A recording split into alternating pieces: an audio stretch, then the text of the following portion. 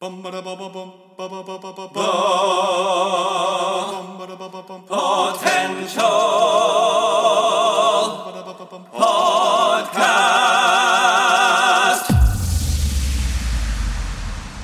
the latest in movies, TV series, video games, books, and more. This is Potential Picks. Hello and welcome back to another edition of Potential Picks. I'm your host, Chris Dewar. I'm joined by my co-host, Taylor Sokol. Today, we're reviewing the supernatural horror film, The Black Phone. This was based on the short story by Joe Hill, screenplay by Scott Derrickson and C. Robert Cargill, and directed by Scott Derrickson himself. Scott Derrickson, a director who is no newbie to the horror genre. Many of his big films have been horror based. One that always has stuck with me was Sinister. That movie still creeps me out. Another one that Ethan Hawke was the star of.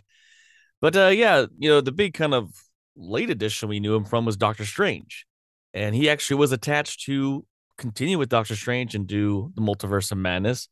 Eventually, he dropped out, and so at some point, he got back to his horror roots and directed this film, which was supposed to come out a little earlier. Pandemic stuff happened, so we had a couple different trailers going on, but it always looked very creepy, and was intrigued to see what this whole film was about with Ethan Hawke and this creepy mask. So, Taylor, what is a brief synopsis of The Black Phone? So in this film, we have stars an abducted teenager who is kidnapped by this kind of serial kidnapper, killer. They only known as the Grabber. And while he's kidnapped, he uses this mysterious telephone, the Black Phone title, to communicate with these previous victims of his captor, played by Ethan Hawke. And he's using it to all the other kids who has long since been kidnapped and killed, and as a means to escape. Meanwhile, his sister, who seems to have a bit of supernatural ability, she's trying to use her powers to help find these kids. So it's a interesting premise right off the top. I like the idea that we have kind of I love these kind of creepy, stories. Also setting in the 70s, which was really great. Great and then time, And having that, where there's no cell phones, there's no social media, and it was, where you still had that idea that, kids can go out and lock their homes from school, and people still had that no fear as we do today. And, having this supernatural element added to it was a nice little touch. And the fact that this was based off a short story, I always find that fascinating when you can come up with this great film based on such a short bit of material. Yeah, this feels like it would be like it's like a companion piece to like the It franchise. Very where, Stephen King-esque. Yeah. It's got that Stephen King style where there's this horrific thing happening in the neighborhood, but it's kind of set in reality. We have this creepy guy that wears this mask and he lures kids into his van, and he has these black balloons. And so there's a little bit of a Pennywise kind of linkage there, but all of that is set pretty much in reality. And we've seen those stories in the past, and it's terrifying that there's someone out there kidnapping kids and no one can find this guy. But then the supernatural element of this phone, and you could almost look at this whole movie as the phone actually has nothing. There's no reality to the phone. It's just this kid is slowly going through the motions to kind of find his courage. I kind of like that this movie paints this kid as he's a good kid, likes to play baseball, and he's into astronauts and movies and television. He's got a rough family home. His mother has passed. Him and his sister definitely have an abusive relationship with their father. Their father is a drunk and clearly not a happy man after the wife/mother has died. And bullies pick on him, and you just see that the world is kind of not. He's not like the best situation, but I think he's a good kid. So you can almost look at this whole movie as, although there's these supernatural elements that kind of lead him to, there's this thing in the house, there's that thing there, all these steps to kind of how you're going to get out of the situation. It's him kind of finding his own courage to step up and, kind of be a man for a second. And I love that this movie has that. It has every element you can want from a horror movie. It is a rated R film because there is some language and there is some horrific scenes, but it almost felt like if you took away some of the gorier moments, that there's only a few of them, it could have been like a PG-13 movie because there's not a lot of like language, and It's more of the horrific images and a little bit of that gore. But this kid, I tell you, this kid is a great actor. Mason Thames, I hope I'm saying that right. Thames, who plays Finney, our lead character, and Madeline McGraw, who plays his sister Gwen. These two are going to be set up for a great career because they brought just a lot of emotion, a lot of just great acting, and especially this movie has a lot of scenes that are sometimes hard to act in as a kid. That I was pleasantly surprised to see how much they brought to the table because really you have to kind of follow these two for that they're your focal point for the whole movie, especially Finney. Well, there's a lot of scenes where they're kind of really playing by themselves. They're just it's especially where not to spoil anything, but some of the supernatural elements come in. They're really kind of playing to themselves. They're not playing against each other. Where Mason and Madeline, Finney and Gwen, they don't have a ton of scenes together. Very in the beginning, a little bit, and then throughout the rest of the film, they're not really interacting. So I thought, yeah, 100%. And then, of course, the heroes in the story are only as good as their villain. Ethan Hawke, man, what a revelation. I think it was very interesting. Fun fact reading about him was that he's been very hesitant to play a bad guy or villain because he didn't want to be typecasted. But I think because of this, which I think adds to the level, this child serial killer / kidnapper of children, he has these masks that he wears. So you don't really see Ethan Hawke's face throughout this film.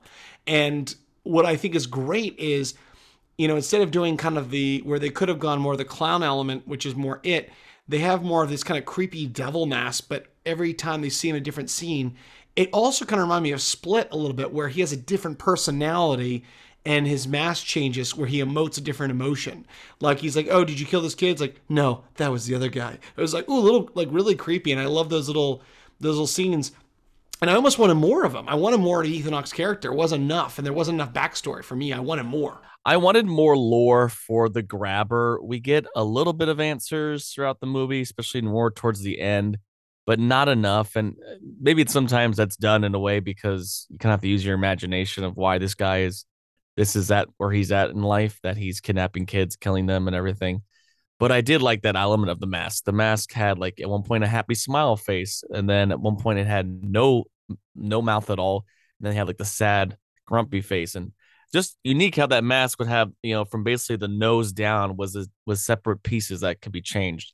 It was a clever way because his voice had to really come through, and a lot of the acting, some of it would have to be through the eyes because he had times where he would just have the mouthpiece on, but you saw his actual eyes. So it is a hard challenge when it's like you're mostly not going to be seen. We've seen that before with Tom Hardy and as Bane and other characters where it's you have to do a lot of emoting with your eyes or just your voice.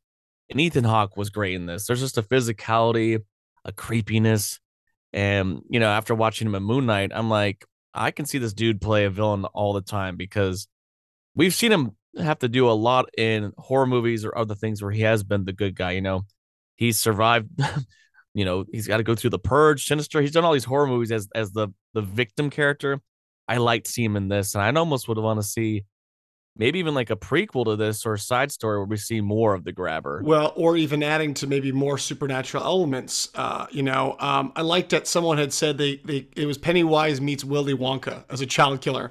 I was like, oh my God, that's totally right. I mean, and then you're talking about the physicality when he just kind of like cocks his head to the side when he looks but he has that voice, and I think it's been very untapped. So I not only this, but I want to see him more in those more villainous roles because I think he has the voice and he knows how to really get into the character. But another thing I want to give a shout out to is I love the cinematography for this, especially a lot of these scenes where we have flashbacks where it's kind of a grainy film look, or when you see some of these kidnappings, you don't see everything.